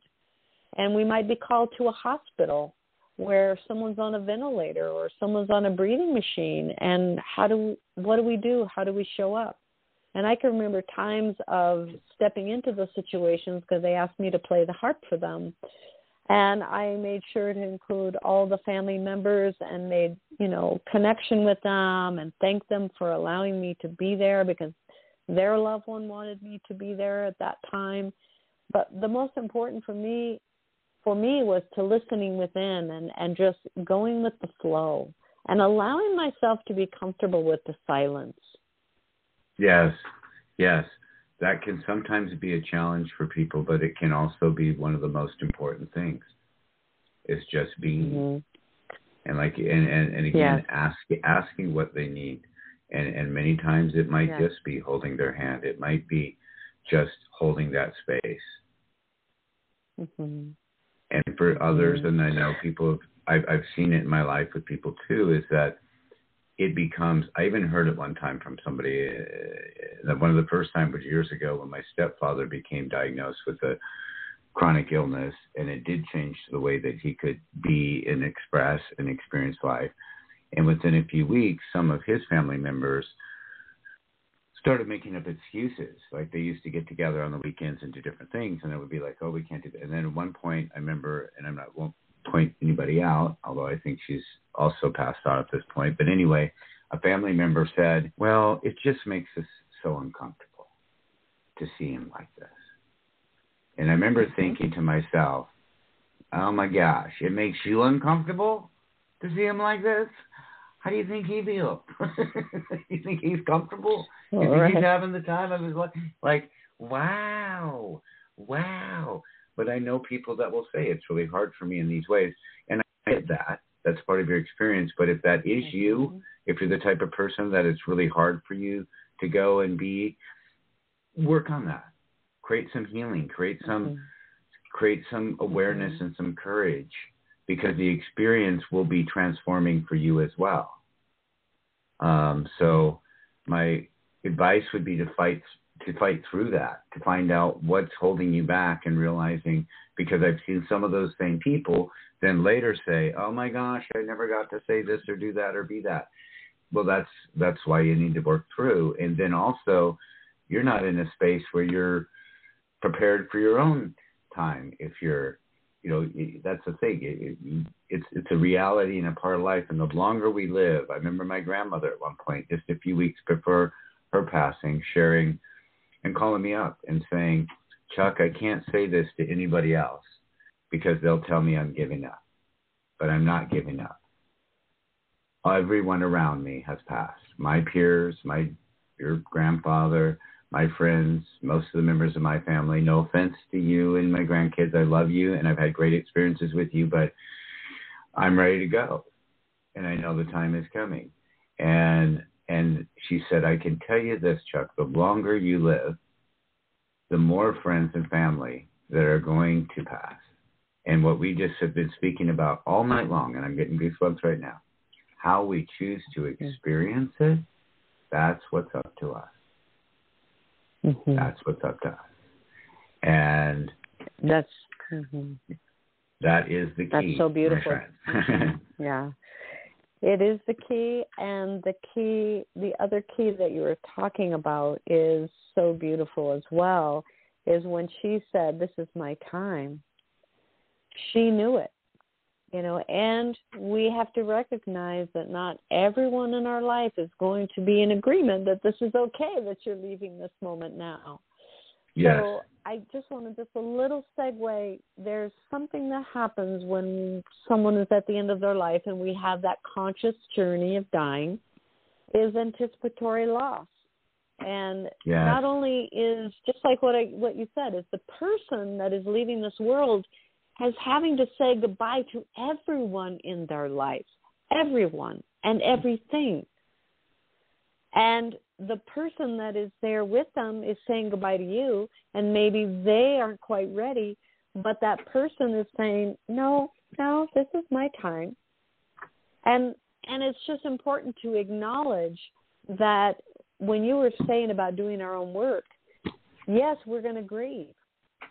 But can we be in a place to still allow that person to be where they are and to let them know, but we have to do this authentically, that it's okay. You know, it's okay. I'm going to be okay. I will miss you hugely, but I'm going to be okay. That is why a family member that is so close will be in the room, or say a lifetime partner, and they're not going to leave when that partner's sitting there. But the minute they go out for a cup of coffee, they make their exit. Yes.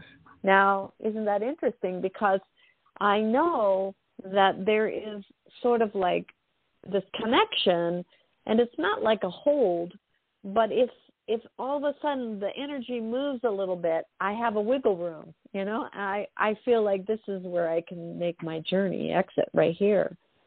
Yeah. And so that's why if we recognize that, if we can be attuned with the person, and a lot of times that can happen with really tuning into the breath, because people that are at the end of life kind of go into a labored breathing experience where, well, they'll breathe and then all of a sudden there won't be any breath for it. And then you think, oh, that's it. And then they'll start breathing again. But there's ways that if you're present with someone, you can do a synchronized breath with them and do it with them, like their in-breath, your in-breath, their out-breath, your out-breath. It can be very powerful in terms of that sense of energetic communion with them. And that is a way that can be very calming to the person and to yourself, because you're really attuning with their breath, and you're just really in that place of allowing and surrender. But again, people that are leaving this world, they are in the tween. They're aware of you and what you're holding on to, or maybe what is there. And don't be surprised if they might speak to something about that with you. Yes. But you can also speak to that with them, even if they are in a coma, or even if they're in a place that doesn't seem they're conscious. People in comas or lack of consciousness are totally there. So they can hear the things you're saying. So some of the things I would also recommend is don't talk about the person as if they already died when they're still alive. Because they're I've seen that too. With you. Oh my gosh, right? Yes, they're consciously with you. And if you want to, send them off with some loving blessings, a hum, a song, something, a prayer, something that you want to share with them, then, or something you know that's important to them, then what a beautiful opportunity to do that. But just recognize that just because someone is seeming like they're not conscious doesn't mean they're not aware and attuned with you. Very much so, because both you and I have experienced that a lot with people, where those that do come out from some of those things will say they were very aware of so much more than what people thought. And often that talking or that experiencing or being with them can bring them back to moments of consciousness as well. So, well, we have, wow. And we can do more shows. I mean, it's such a thing, right? It's so deep. And the experience is, if you do get that chance, because for many of us, we're going to have friends and family members that we don't get that chance. And that's why live in the moment and live in the now, whether it's your chosen friends and family or your natural friends and family, and you live in the now. And the most important person to live in the now for is yourself and your experiences and your calling and your mission. And we are going to do meditation tonight. That's going to be a little bit special. We're going to connect to your soul consciousness. And then because of tonight's theme, and I knew that people may be joining us that did have someone who's transitioning, this meditation will create the experience where you can share some love and give some energy and some love and some blessings to those who are going through that transition. Add your energy, your soul to that all of that energy that's coming around and helping them through the transition. And also for those who may have had somebody who's already crossed over and you want to just give love and connect with them. As Elizabeth shared, sometimes we didn't get a chance to say certain things or feel certain ways, or we did, but we want to take a moment and just share our love and our gratitude and our appreciation for how they did touch our lives. And so that's what we're going to do tonight, or create this experience where you can go on this journey and this experience. In having such experiences, as Elizabeth and I have shared, we have the unique experience of being able to be there many times. And I've talked to many friends and family over the years who also had that special experience. But for many of us, that didn't happen. You didn't have the opportunity to be there. And sometimes doing a meditation like tonight's, where you can connect with your soul consciousness and you can connect even in just a spiritual, loving way of gratitude and appreciation with a spirit that was so important to you in body, can also bring some peace to your own knowing that when your time comes, this is a peaceful transition. This is a transition that we've done as souls many times. It's only the mind and body, it's only the avatar that this is a new experience for. And Elizabeth has shared, you've shared many times throughout tonight, many steps along the way of mind, body, spirit experience and awareness is not learning new things. It's remembering the truth that's already inside us. Yes. Yes.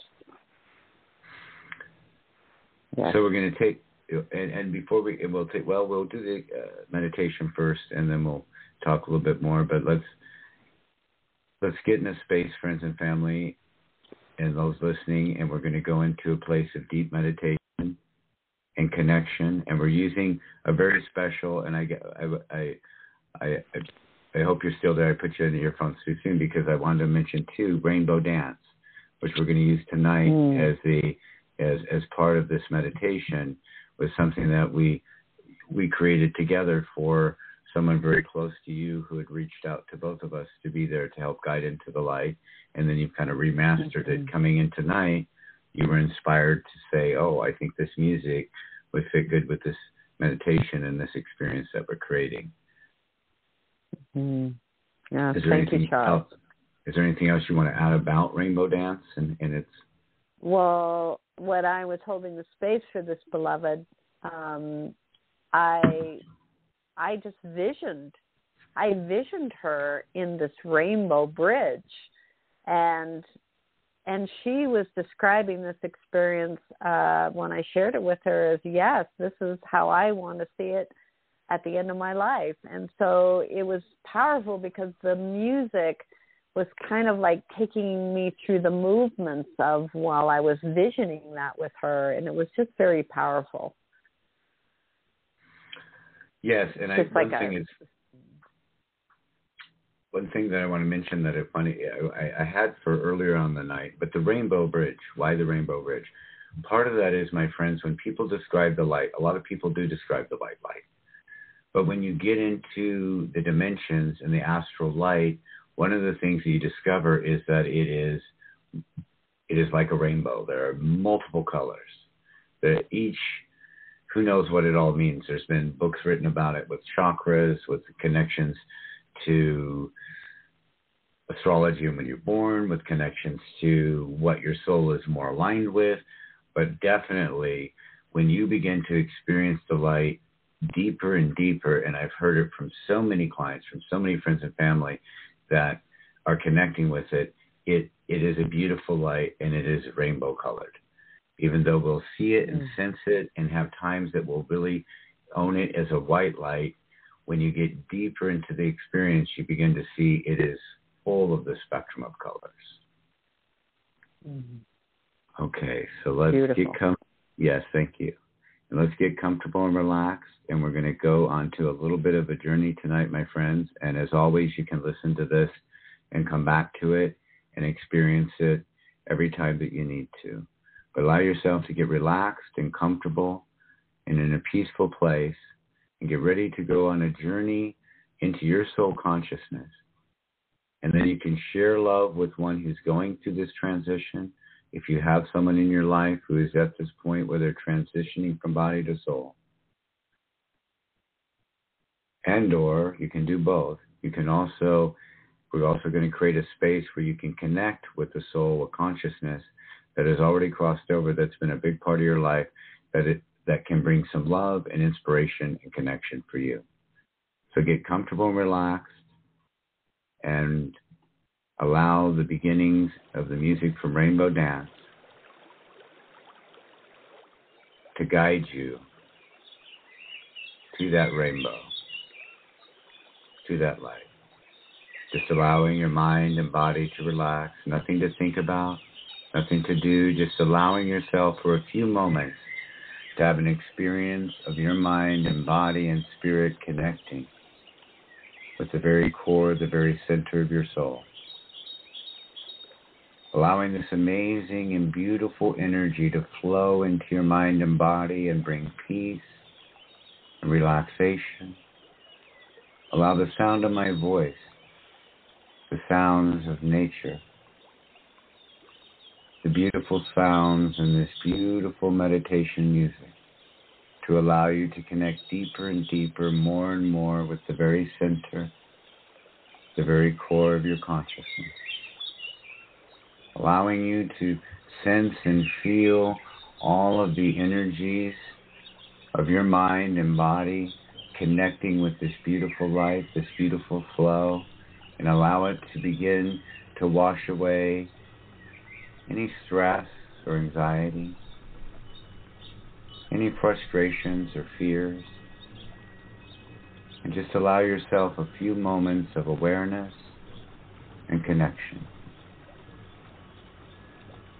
Allow any of the times of your life that you felt judgments or fears to just be melted away, and allowing yourself for a few moments to connect with the very center, the very core of this amazing light, this amazing connection to your soul.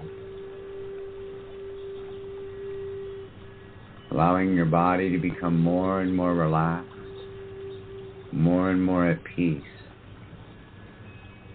Allowing yourself to sense and feel and connect with this very deep and beautiful energy that is allowing you to sense, to feel, and to experience from the very center, the very core of your consciousness, the very core of your soul. Allow yourself to feel the love, the inspiration, and the peace that's flowing into your mind and body, that's flowing into your consciousness. Allowing yourself to begin to experience and sense and feel from the very center, the very core of your being, the very core of your soul.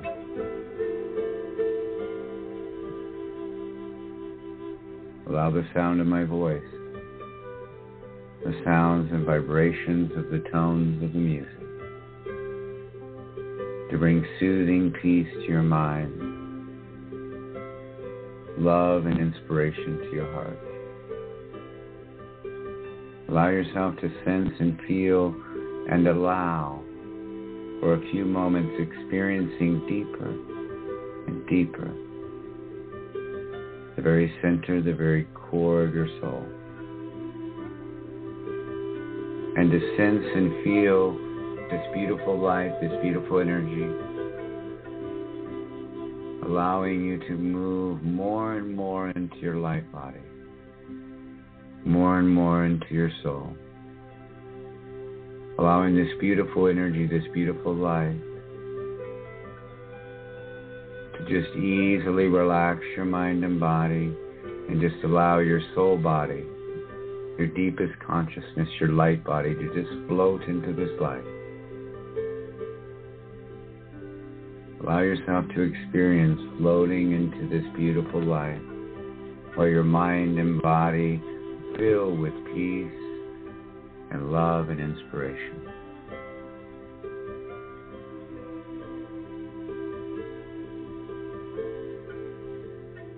Allow yourself to sense and feel and connect in a very deep and relaxing way with this amazing, beautiful light. Allow yourself to sense or feel being in your soul consciousness, being in your light body.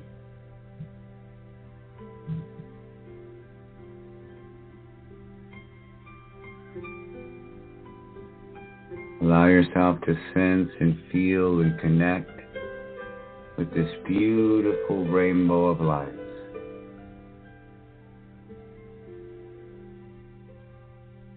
To feel and sense this amazing light surrounding every part of your mind and body and soul. And see and experience all of its colors, all of its energy.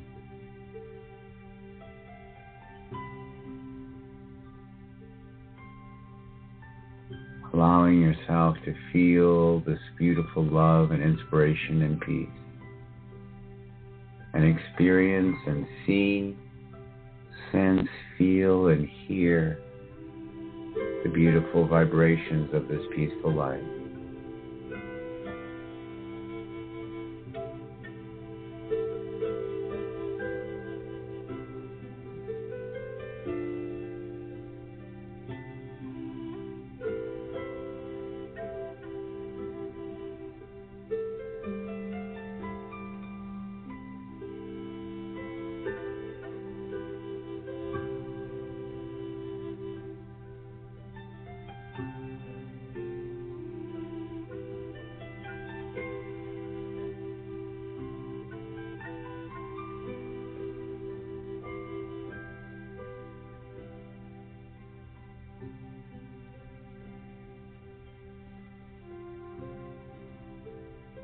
And just allow yourself to think of that special person.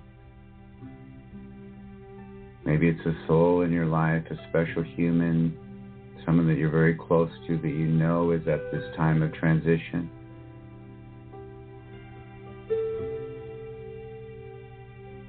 And send them amazing love and light and peace from your soul to their soul.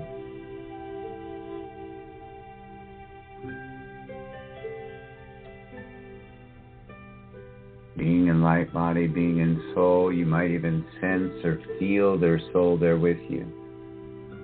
As they're in transition, as they're in that middle space. And just sense and feel your soul, your energy, yourself, sending beautiful and amazing love and light to their soul, to their consciousness, to their bodies. Allowing yourself to sense and feel that you can sense and feel yourself now being in a space where you're connecting with this light, you're connecting in this beautiful place with the very center of your consciousness, connecting with this light, connecting with this rainbow bridge. This part of you, this light, this energy that's flowing through you, that's always present, connects your soul with the consciousness, with all of the souls that you're connected with, the souls that you're connected with in this lifetime, and the souls that you're connected with who have already passed over. And allow yourself to sense and feel and experience that you're in this beautiful garden of light. That you're allowing your soul and your consciousness to connect with this beautiful place. This amazing garden full of birds and water and trees and flowers. And everything in this beautiful place is made of this amazing light. Even the breath, even the air that you breathe is this beautiful, peaceful, inspiring energy that's allowing you to be more and more present, more and more aware of this amazing garden, this beautiful place on the astral plane where souls and consciousness connect.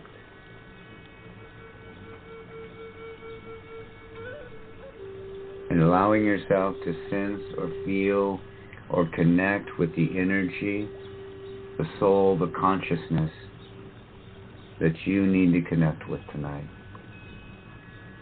Maybe it's someone who's at this transition of life that you want to connect with. Maybe it's somebody whose body and mind is so far into the transition that this is a way that you can connect soul to soul and say and express and be all of who you are with them.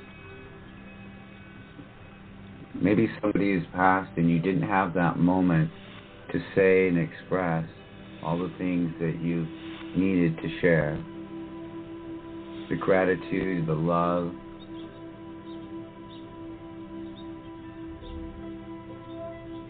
the true thankfulness for the way that they inspired and shaped and were such a grand experience in your life.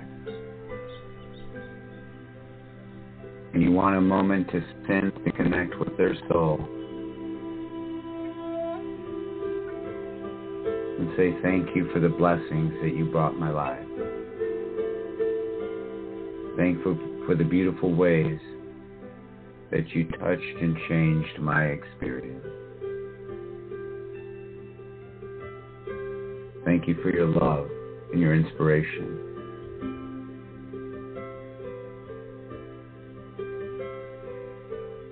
Thank you for the blessings of being a part of the life that you experience.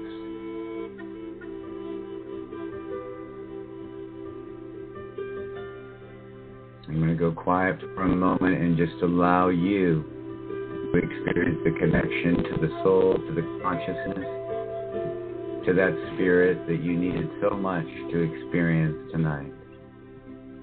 That you needed to share love and connection and thankfulness with.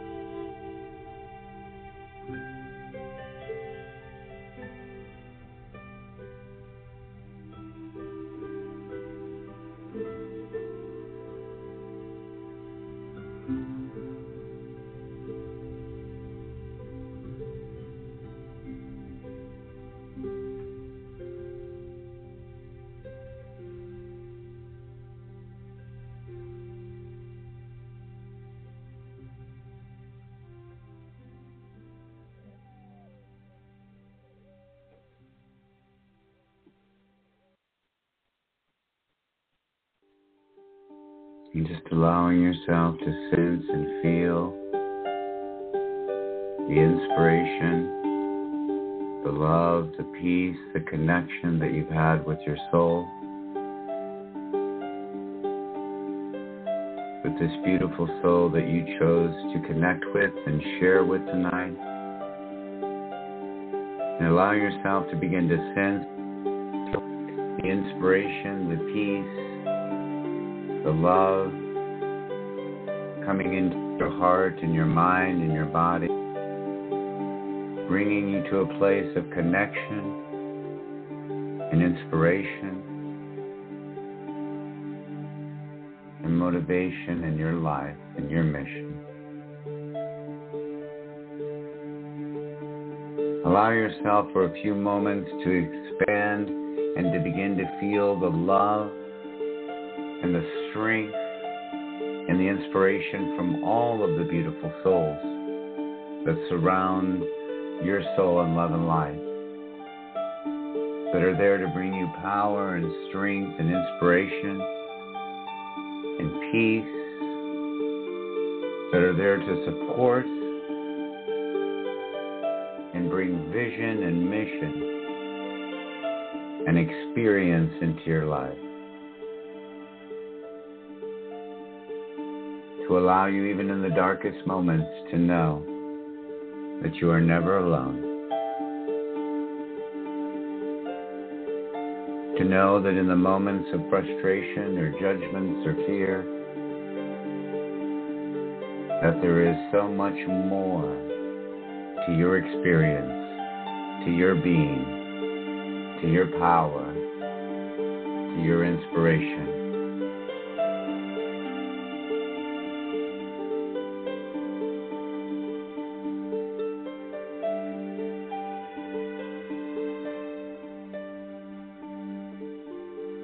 Allowing yourself to know and sense and feel all of the beautiful love, inspiration, peace, and awareness that your soul and all that surrounds your soul wants to share in your life, wants to bring to your experience.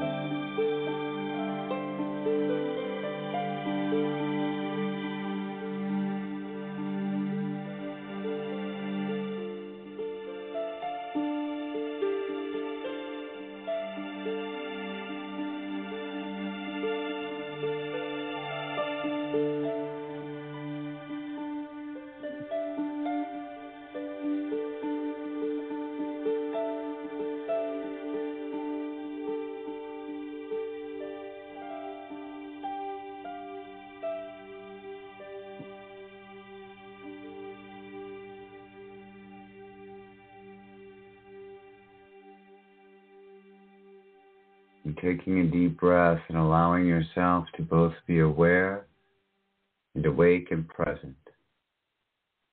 Allowing that beautiful energy that's flowing into your mind and body to bring you a peaceful awareness to your mission, to your experience, to your love.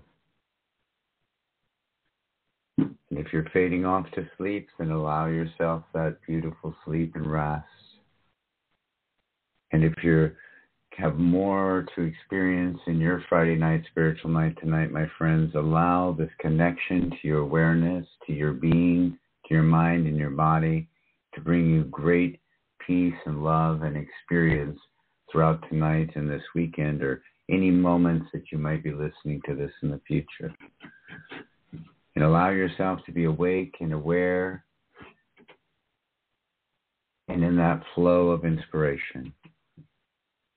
I'm going to bring Elizabeth back on with us. Are you there, Elizabeth? Yes, I am.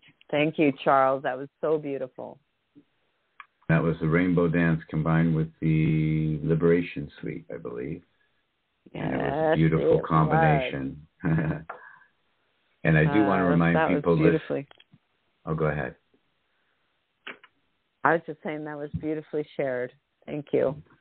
And a comment is shared with your beautiful music and with the words of spirit and the words of spirit that and in your spirit and love that created it. And friends, if you're out there and you've enjoyed the music tonight, and we've shared on some of the other shows where we've been blessed to have Elizabeth's music, the link to her music at heartsoundsbyelizabeth2s.com. There's all sorts of beautiful music there. There's also a spot there where you can make a donation from your heart to help in the beautiful works that Elizabeth is doing and providing this music. There's some connections there where you can also see and connect with purchasing CDs, things like that. But Elizabeth, like me, shares so much of it to be there for you when you need it, when you want it in your life. And what comes around goes around. And we know if we share goodness and loving, beautiful things with you, and it touches your life, and you are in a place in your life that you have some prosperity, and you'd like to see Elizabeth do more of her music, you'd like to see us do more of what we're doing on the show, reach out to her there and say, thank you, Elizabeth, and here's something I can do. Same thing for us here on the show. You can just go email us at relaxletgobe@gmail and say, Charles, I want to help, or Charles, I'm thankful. And even if you're in a place, my friends, neither one of us are looking to be, millionaires in any sense of the word. We do what we do to help and be there for people. So if you too are in a place where things are just there's not the prosperity in your life right now, but you're needing this, and this is helping you, and this is bringing joy to your life, send us an email, send us a thank you, let us know how we're helping you and what we can do. And if you do have any questions, if you're listening to this later and you're thinking, oh my goodness, I have some questions for Charles or Elizabeth, you can email those questions to relaxletgobe@gmail.com. We stay in very good contact with each other and would be able to share and answer any questions. And another thing I'd like to mention, and we talked about it a lot in the first time we talked last week about and tonight we spoke on different parts of your journey, but where your journey ended up in the beautiful cedars that surround you. And this episode, I've included a link to the True Self Passage, a gentle environment to inwardly nourish your heart and soul. And talk about that a little bit, because we talked about how we both have that experience of being able to go and be with nature and connect spiritually. So talk a little bit about True Self Passage. Well, I would be happy to share that, Charles. And I guess the key is the place to nourish heart and soul. And I know from the gift of my experience of being in nature and in the silence, there's something about the communion of nature and the gift of that can very much be a consolation to our heart and soul, and creating a place of safety where you have a whole community, a loving community that surrounds you, but you have unto yourself a hermitage in which you can have some silence, or you can have an experience of wanting to be in communion with us here at the Cedar Grove and creating a time where we can provide healing support, provide healing presence for you. It's all by donation. We don't have any expectations for people. We feel if they're called to be here with us on the land, we're here to walk with you and support you. It's a very gentle and simple environment.